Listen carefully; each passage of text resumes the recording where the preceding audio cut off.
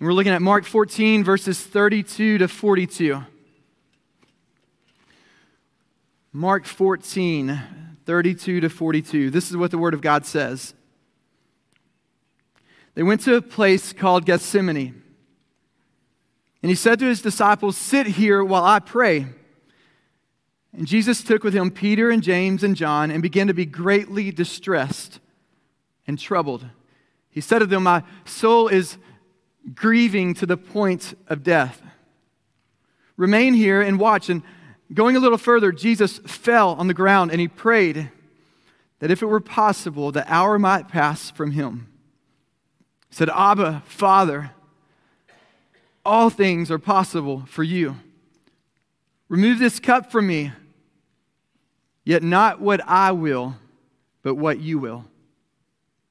And he came and found them sleeping, and he said to Peter, "Simon, are you asleep? Could you not watch for 1 hour? Watch and pray that you may not enter into temptation. The spirit indeed is willing, but the flesh is weak." And again Jesus went away and prayed, saying the same words. And again he came and found them sleeping. Their eyes were very heavy. They did not know what to answer him. He came the third time, said to them, "Are you still sleeping and taking your rest? It is enough. The hour has come. The Son of Man is betrayed into the hands of sinners. Rise, let us be going. See, my betrayer is at hand." Let's pray. Father God, we thank you for the provision of your special revelation through your word, that we might gather with a full assurance and confidence in resurrected Jesus as your bride, seeking you that you might speak to us in undeniable, clear, and powerful ways through a weekly message like this. Lord, you know my inabilities. I have no strength within myself to bring a message that speaks and breathes life into us as followers of Jesus, so we surrender ourselves to you. This is a message offered to you that you might bring life and something so beautiful from it. So would you open our minds? Would you tenderize our hearts? Would you eliminate all distractions and make your name holy here, we pray. In Jesus Christ's name, amen. Pastor got a phone call one afternoon, and it's from the hospital, and the man on the other side of the line said, "Pastor, I need you to get down here quick. My boy's in the hospital. It's not looking good." And the pastor said, "Who is this?" He said, Oh, Pastor, this is Johnny's daddy. I know it's been a long time since you've seen me. You've been working on me a while, but I need you desperately. I've been praying all afternoon over Johnny's bed, promising God that I would seek after him if he would provide just a miraculous healing. You see, we were out in the afternoon and Johnny got bit by a snake, and the doctor just came in and said, "It's hopeless. Pastor, could you come down here and just at least pray over my boy before he leaves me?" So I'll be there right away. And so the pastor left, gets to the hospital as quick as he can. He's parking, he's making his way to the main lobby there, and to his surprise, there in the main lobby, little Johnny and his daddy are there at the front desk talking to some nurses. So the pastor comes over here, he's like, "Johnny, oh my goodness, your daddy said you were sick, your daddy said the doctor said you were gone. Oh, it is so good to see you're feeling great." Oh, it just gave him a warm hug, and then his daddy turned around and he said, "Pastor, you'll never believe what happened. Between the time you got off the phone and got down here, I'd been praying. I just said, God, if you provide this miracle of healing, if you heal my son Johnny, then I promise I'll seek you. And when push comes to shove, it won't come push come to shove. I will press into you. I will seek after you." And you'll never believe it, Pastor. God healed my boy right then and there in the moment. The pastor said, "That's amazing. God is good all the time. God is good all the time." "Well, since Johnny's healed, could I at least pray with you before I leave?" I said, "Sure." So the pastor grabs Johnny's daddy's hand, he grabs Johnny's hand, and they begin praying. And the pastor's prayer went something like this: "Father God, thank you so much for the supernatural, undeniable, miraculous healing of little Johnny. Thank you for blessing him with this miracle.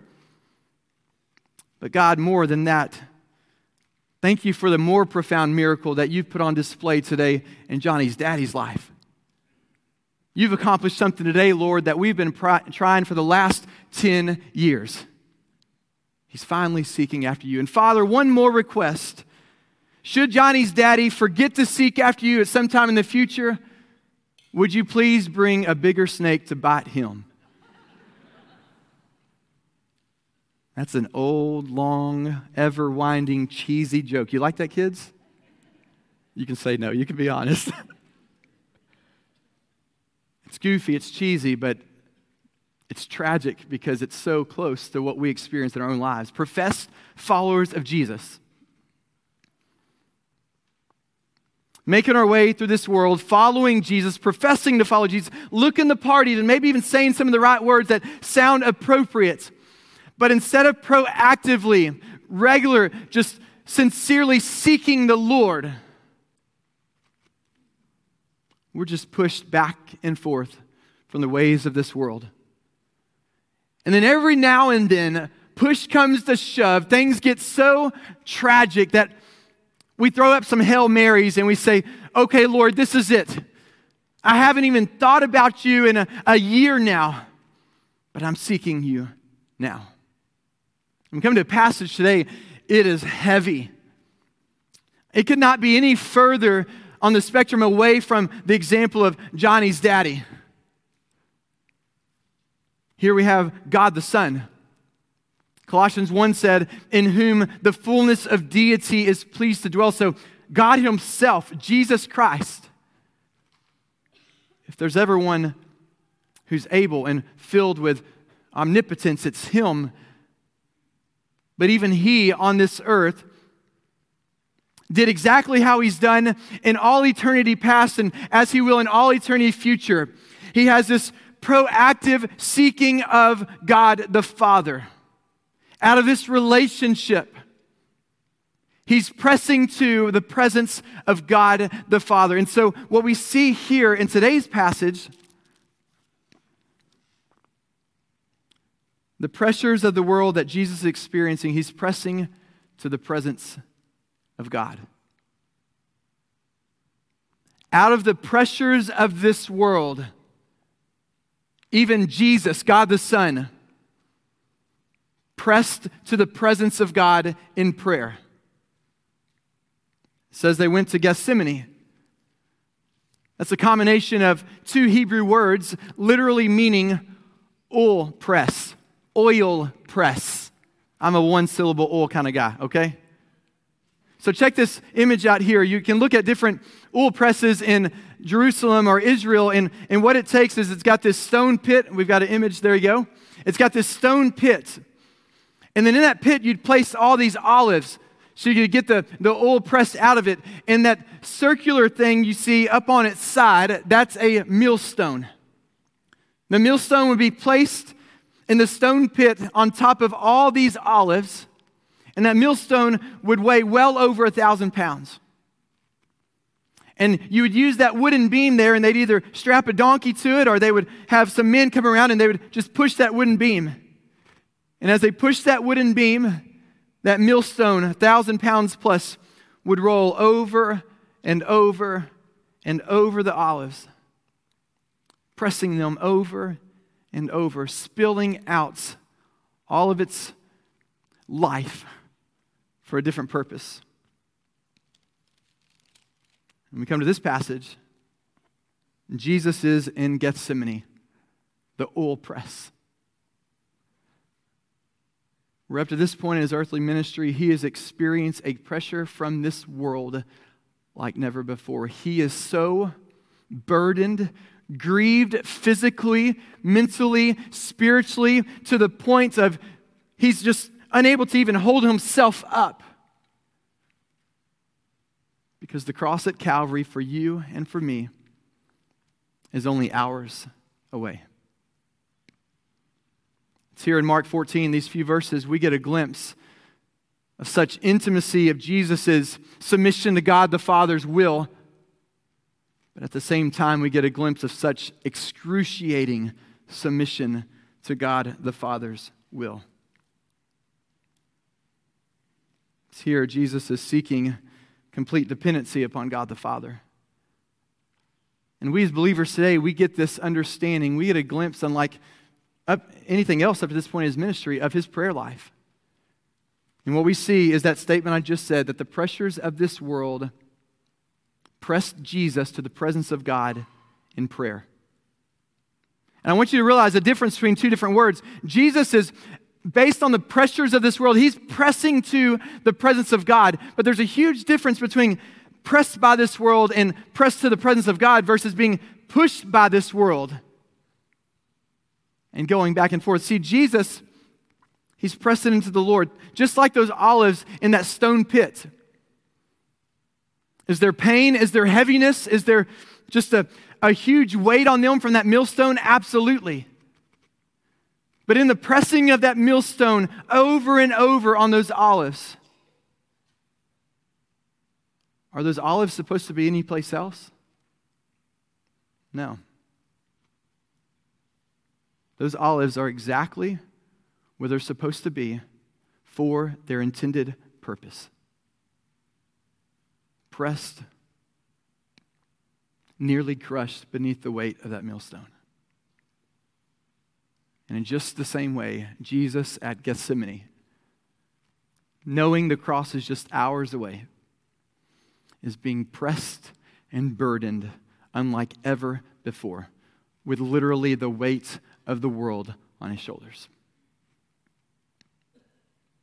He can't stand. He falls over, it says.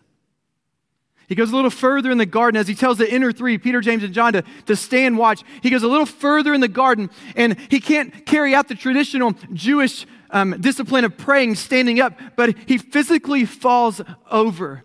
You look in the other gospel accounts. He's so grieved and burdened that the capillaries, these things under your skin, burst. The blood bursts from his capillaries. He is so stressed. And they come flowing through the pores of his skin mixed with his sweat. Sweating blood from his brow before there's ever a crown of thorns placed on it. The pressures in this world and the calling Jesus has been placed in. Isaiah says he was bruised but not crushed. He was not overcome, but he's so stressed, so pressed. And that causes him to further press into the presence of his Father. But then on the other side, a lot closer to Johnny's dad, we've got the disciples. In their most opportune moments where Jesus just so desperately asks for their support, they get a little heavy-eyed and they fall asleep. We were just resting our eyes, Jesus. You act like y'all never heard that. Come on, wake up, guys. See, there's a difference between pressed by the world and being pushed by the world. The disciples were being pushed by the world. Johnny's daddy was pushed and influenced by the world. So many of you, I dare to say, because I know from my own experience.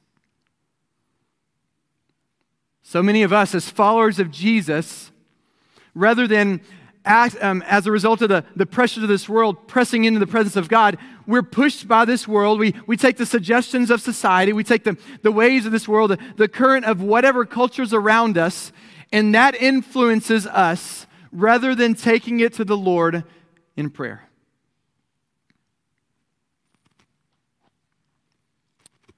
No matter what we face, when we're pressing into the presence of God, we can seek His will. I think the tragic thing as well is many of us, we don't even realize what forces are influencing us. We look the part, we gather at church, we check a box, we profess something, but we leave this 1 hour gathering a week, and the world shoves us back and forth. Back and forth. But Jesus, the Son of God, modeled this perfect prayer life of seeking the presence of God. It's interesting here, Jesus is saying he's grieved. Jesus is saying, Father, if there's something else, could you give it to me? And at first that might be challenging, thinking, wait a minute, isn't he fully God? Why is he struggling with this? Isn't Jesus fully God? Why is he even asking for such a request? But remember, at incarnation, Jesus, God the Son, took on flesh. It's not like he unloaded his deity. He was fully God and fully man. When he resurrected fully God, fully man. And so as fully God, fully man, he still has the fullness of his deity dwelling in him, but the struggle of the flesh, the spiritual warfare that he experienced was real. And what we see in this perfectly modeled prayer life of Jesus, he expresses his feelings and it's okay. He expresses his own desires before an almighty God and it's okay. He says, I'm grieved to physical death. He can't even stand up. And then he talks to the Father. He says, Abba, Father. He just cries out to him as a child would in confidence of their biological father. But this is the heavenly Father, the first person of the Trinity. If it were possible, knowing everything's possible with God, the hour might pass. Remove this cup from me. Jesus is expressing his feelings and his desires before God the Father in this perfectly modeled prayer. But notice what else he is doing simultaneously. As we press into the presence of God in prayer, it is fully accepted to express our feelings and desires before an almighty holy God.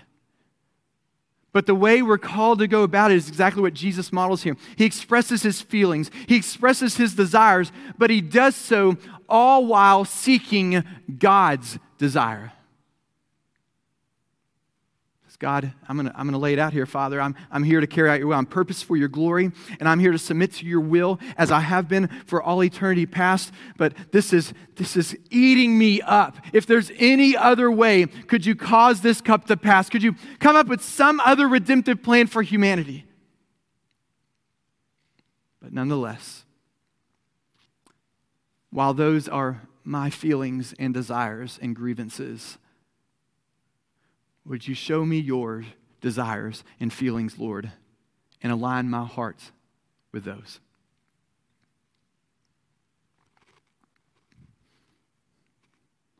Remove this cup from me, yet not what I will, but what you will.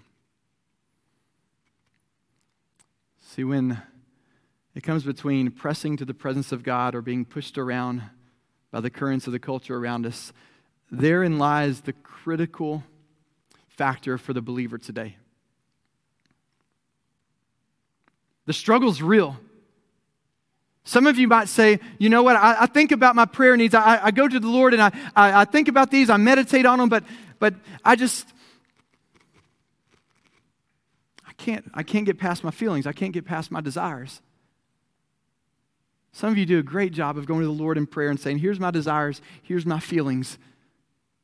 But we completely forget to say, okay, now what's your heartbeat? We come to this place and say, God, whatever you desire, that's what we're looking for. The disciples never gave that an opportunity. They gave into their feelings, they gave into their desires, and caught a little nap while Jesus went further into the garden. But what did Jesus do? Jesus did what we know from Proverbs 4:23. Proverbs 4:23 says, keep your heart with all vigilance. Your heart, where the emotions and the deceptive thoughts and feelings come from. Keep your heart with all vigilance, for from it flow the springs of life. Jesus shared his feelings and desires with God the Father, but only that they might come along and see how they're aligned with God's desires and then submit them to him. Isaiah 26, verses 3 and 4, you keep him in perfect peace, whose mind is stayed on you, because he trusts in you.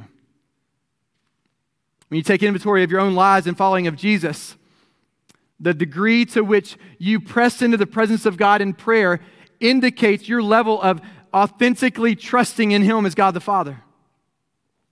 We come to the New Testament. Places like Philippians chapter 4, verses 8 and 9. Finally, brothers, whatever's true, whatever's honorable, whatever's just, whatever is pure, whatever is lovely, whatever is commendable, if there's any excellence, if there's anything worthy of praise, think about these things. What you've learned and received and heard and seen in me, practice these things, and the God of peace will be with you. Jesus expressed his feelings and desires and said, I've got to give these to you, God the Father, that I might get my mind on something praiseworthy. And it's all epitomized in what Paul wrote to the church in Corinth, 2 Corinthians 10:5. For though we walk in the flesh, right? Jesus, fully God, fully man in the flesh. We're not waging war according to the flesh. That's interesting, right? We come up with a huge need in our lives, and then we start planning things out, start mapping it out. What's the logistics? Okay, we've got this huge just dilemma. What are we going to do? How's that going to look? We act as if it's all physical, but the reality is there's always this spiritual warfare going on, and we've got to take it to the spiritual level, seeking the presence of God. Weapons of our warfare are not of the flesh, but have divine power to destroy strongholds. Verse 5, we destroy arguments, every lofty opinion raised against the knowledge of God by taking every thought captive unto obedience to Christ. Jesus was grieved to the point of death. Most intimate, excruciating experience like never before up to this point in his ministry. So he shares his feelings, his thoughts, his grievances, his desires before God the Father. While seeking God's desires as well, he takes these captive and says, they're yours. How do they line up with your heartbeat? We can look all throughout Scripture of one train wreck after another. Adam and Eve, they had their feelings, they had their grievances, they had the opportunity to press into the presence of God, but instead Satan comes along and they choose to allow themselves to be pushed around by him. Abraham and Sarah. Abraham hears from the Lord. They have a plan. God provides a promised child. He says, the promised child is going to come. You just have to be faithful, be patient. So they give themselves to prayer and fasting and seek the presence of the Lord, right? No. Abraham and Sarah do have conversation. Well, we thought about it, Lord. We've thought through what it might look like to carry this out. And Sarah and I talked about it. We've been thinking about it a long time, and we came up with this awesome idea. There's this beastly of a woman named Hagar. Whew. Sorry if that's anybody's name. Don't take it personal, okay? We know what follows. We see David, a man after God's own heart. When the pressures of this world burden him and he sees Bathsheba on the rooftop, instead of pressing to the presence of God in prayer, taking these thoughts captive and saying, make these obedient unto you, Lord, he gets pushed around by the world, gives into his flesh. We see the disciples do the very same thing. And at least from my own experience as believers today, we are all too familiar with such tragedy. We come to a place in our lives as believers, life-altering decisions. We talk to supervisors at work. We look at things online. We talk to one another as spouses, husbands, and wives. But how well are you going about setting time aside as husbands, as wives, as followers of Jesus, and seeking the presence of God in prayer? As a dad of 4 kids, the struggle is real. We just talked about K1 midweek last week with families from pre-K students to seniors in high school. The struggle is real, setting this prioritized dependency upon the Lord in all things. We look at a youth sports schedule. We look at extracurricular dancing and ballet schedules. And we sign things up because we're so excited for our kids to be on a team sports activity in the community. But we never give ourselves to pray and say, God, would you give me your spiritual perspective? God, here's my feelings, here's my desires, but would you bring them alongside what yours are and align them that is a prioritized dependency upon you? Before we know it, We are chasing our tail. We are run ragged, pushed around by the world. Because that which we thought about, we thought about it on our commute to work. We had conversations as husband and wife. I forgot to seek the Lord in it. Yeah, I kind of more or less informed the Lord what we had decided upon instead of first pressing into His presence. What pressure of this world do you find yourself experiencing today? We all are walking through the stickiness of this sinful world. We feel the weight of pressures from every angle. What pressure, what is the biggest, most heaviest pressure you're feeling today in which you have a choice? You have the choice, like Adam and Eve, to give in to the suggestion of society, of Satan, and continue thinking about it on your own. You have the opportunity to keep lingering and planning things of logistics and maybe even talking about it with family and with spouses. But before any of this, have you, out of the pressures of this world, pressed into the presence of God? What pressure of this world do you need to say, Father, forgive me for neglecting you so long. I need to press into your presence with this matter of my heart. Here in Affluent Katy, some of you have some amazing careers and you've got some opportunities to consider. You rush to your supervisor's office. You call different headhunters before you've ever knelt on your knees and said, Father, you have gifted me. You have created passions and skills within me. Would you reveal your desire of how this can be leveraged best for the kingdom? And then where should I be located before just rushing to what seems most attractive in the secular society?